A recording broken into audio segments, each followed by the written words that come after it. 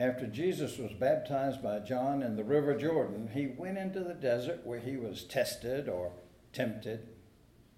And then he came back to Galilee where his ministry began. In today's reading, the lectionary would have us stop after the 21st verse and then finish that story next week. But we're going to go ahead and read the whole story. So I have an assistant to read this, what Paul Harvey used to call the rest of the story. But first, let us pray for illumination. Extravagant God, send your Holy Spirit to dwell within us so that we may have strength of purpose to live out your calling this day and every day. And let the words of your scripture and the teaching of your Son Jesus be a light to our path and a lamp to our feet. In Christ's name we pray. Amen. Listen now for God's word for us and the 4th chapter of Luke, starting at the 14th verse. Then Jesus, filled with the power of the Spirit, returned to Galilee, and a report about him spread through all the surrounding country. He began to teach in their synagogues and was praised by everyone. When he came to Nazareth, where he had been brought up, he went to the synagogue on the Sabbath day, as was his custom. He stood up to read, and the scroll of the prophet Isaiah was given to him. He unrolled the scroll and found the place where it was written, "The Spirit of the Lord is upon me, because he has anointed me to bring good news to the poor. He has sent me to proclaim release to the captives and recovery of sight to the blind, and to let the oppressed go free, to proclaim the year of the Lord's favor." As he rolled up the scroll, gave it back to the attendant, and sat down, the eyes of all in the synagogue were fixed on him. Then he began to say to them, "Today, this scripture has been fulfilled in your hearing." All spoke well of him and were amazed at the gracious words that came from his mouth. They said, "Is this not Joseph's son?" He said to them, "Doubtless you will quote to me this proverb, 'Doctor, cure yourself.' And you will say, 'Do here also in your hometown the things that we have heard that you did at Capernaum.' And he said, 'Truly I tell you, no prophet is accepted in the prophet's hometown. But the truth is, there were many widows in Israel in the time of Elijah, when the heaven was shut up for 3 years and 6 months, and there was a severe famine over all the land. Yet Elijah was sent to none of them, except to a widow at Zarephath in Sidon. There were also many lepers in Israel in the time of the prophet Elisha, and none of them was cleansed except Naaman the Syrian. When they heard this, all in the synagogue were filled with rage. They got up, drove him out of the town, and led him to the brow of the hill on which their town was built, so that they might hurl him off the cliff. But he passed through the midst of them and went on his way. This is the word of the Lord. Thanks be to God.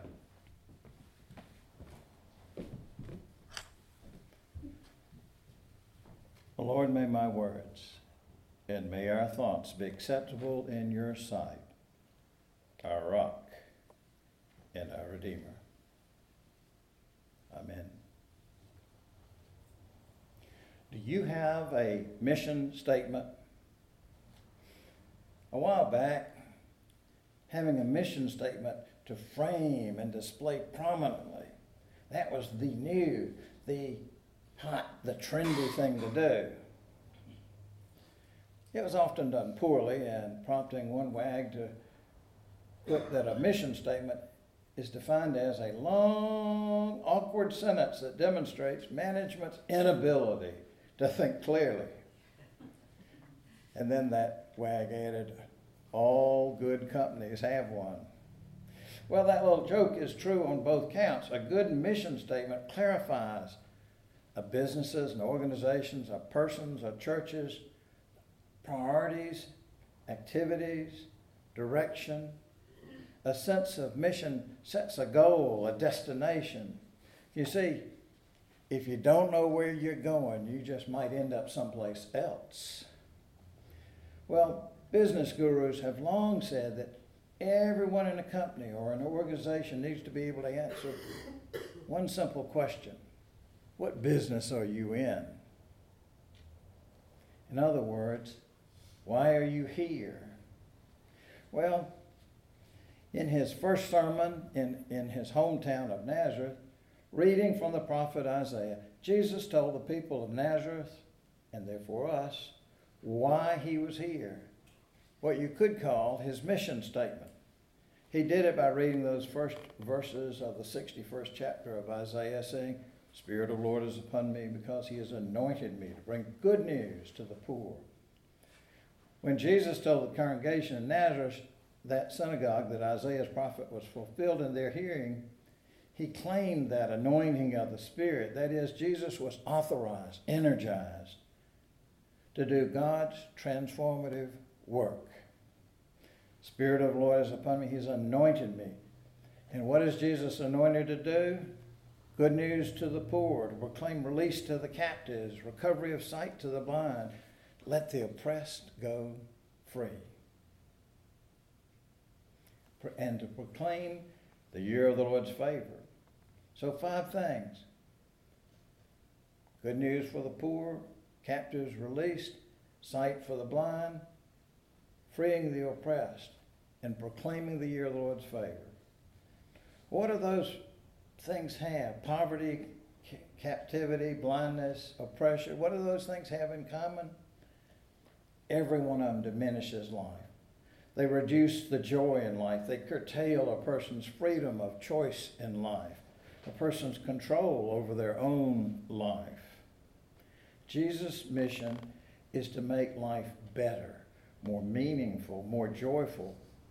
Now notice, I didn't say it was to make it easier or happier or more successful in terms of finances or fame, because the life of discipleship, the life of following Jesus, is not necessarily easy or happy or successful, at least not according to the standards of the world at large. And what is this year of the Lord's favor proclaimed in the 19th verse? Well, it's a time called Jubilee. In the Old Testament, back in Leviticus, I believe, that we read of a practice called Jubilee. It was announced with a trumpet sound. In fact, the Hebrew word for trumpet, for our trumpet player, we should say, the Hebrew word for the trumpet is yabal. And that's what we get the word Jubilee from. Well, this was the year of Jubilee came every 50 years. It was an economic correction of sorts. In ancient Israel, you could not sell land in perpetuity because God owned all the land. You only had it assigned to you. So every 50 years, the land would revert to the original owners. Idea is you only sold land if you were just so hard up you couldn't do anything else to get by. So in the year of Jubilee, debts were forgiven, wiped out. It was to be basically an economy that did not allow a vast gap between the haves and the have-nots. Because life was not to be about seizing all the marbles. Because life in the community of faith does not consist in getting more, but in sharing well. A fellow I've often quoted, Walter Brueggemann, has written that this vision of God's future is not about not so much angels who've gone to heaven floating around in the sky with loved ones. This vision is rather about God's kingdom coming on earth as it already is in heaven. God's rule, where the practices of justice and mercy and kindness are every day, the order of the day. It's a vision of a world that has a peaceable neighborliness in which no one is under threat, no one is at risk, no one is in danger, because all are safe and all are valued. all are honored, and all are cared for. That finally, what is odd and true and demanding and glorious about the gospel, that God wills and acts toward a neighbor, toward neighborliness that curbs greed, that vetoes fear, that removes the causes of violence. Jesus read verses from the 61st chapter of Isaiah. Prophecy, he told his hearers, were being fulfilled in their hearing, in their presence. And in so doing, he claimed it as his mission statement. So why are you here on this earth? Well, you know that our denomination has two parts to the Constitution.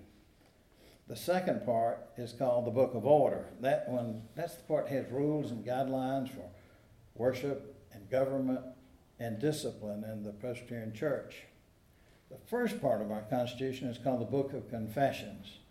It includes documents that state what it is we believe, from the Nicene Creed to the Apostles' Creed, which we will profess together in a few minutes, to longer documents, well, for example, the Westminster Confession. That section includes two catechisms, that is, sets of questions and answers that were to be used to educate believers.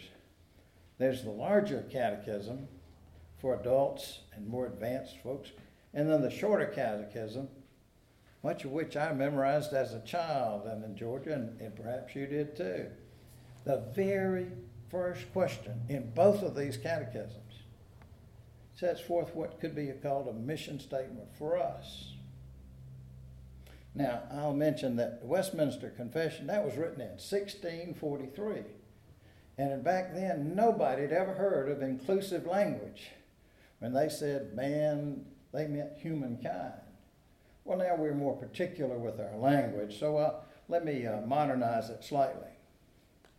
What is the chief end of humanity? And the answer being the chief end, the mission of humankind is to glorify and enjoy God forever. Or your mission statement might be a version of one of the verses that answer is based on, where Paul writes in 1 Corinthians, whatever you do everything for the glory of God. So I'll borrow the words of the poet Mary Oliver, recently deceased, who asked, what is it you plan to do with your one wild and precious life? Thanks be to God. Go out into the world proclaiming Christ in every corner, admonishing and teaching with all wisdom, so that everyone can comprehend fully the presence and witness of Christ by the power of the Holy Spirit. Now receive the blessing of God, whose mercy knows no end. Receive the blessing of Christ, who is patient and eager to give us words of life. Receive the blessing of the Holy Spirit, who moves us and gives us power to do God's will. Amen.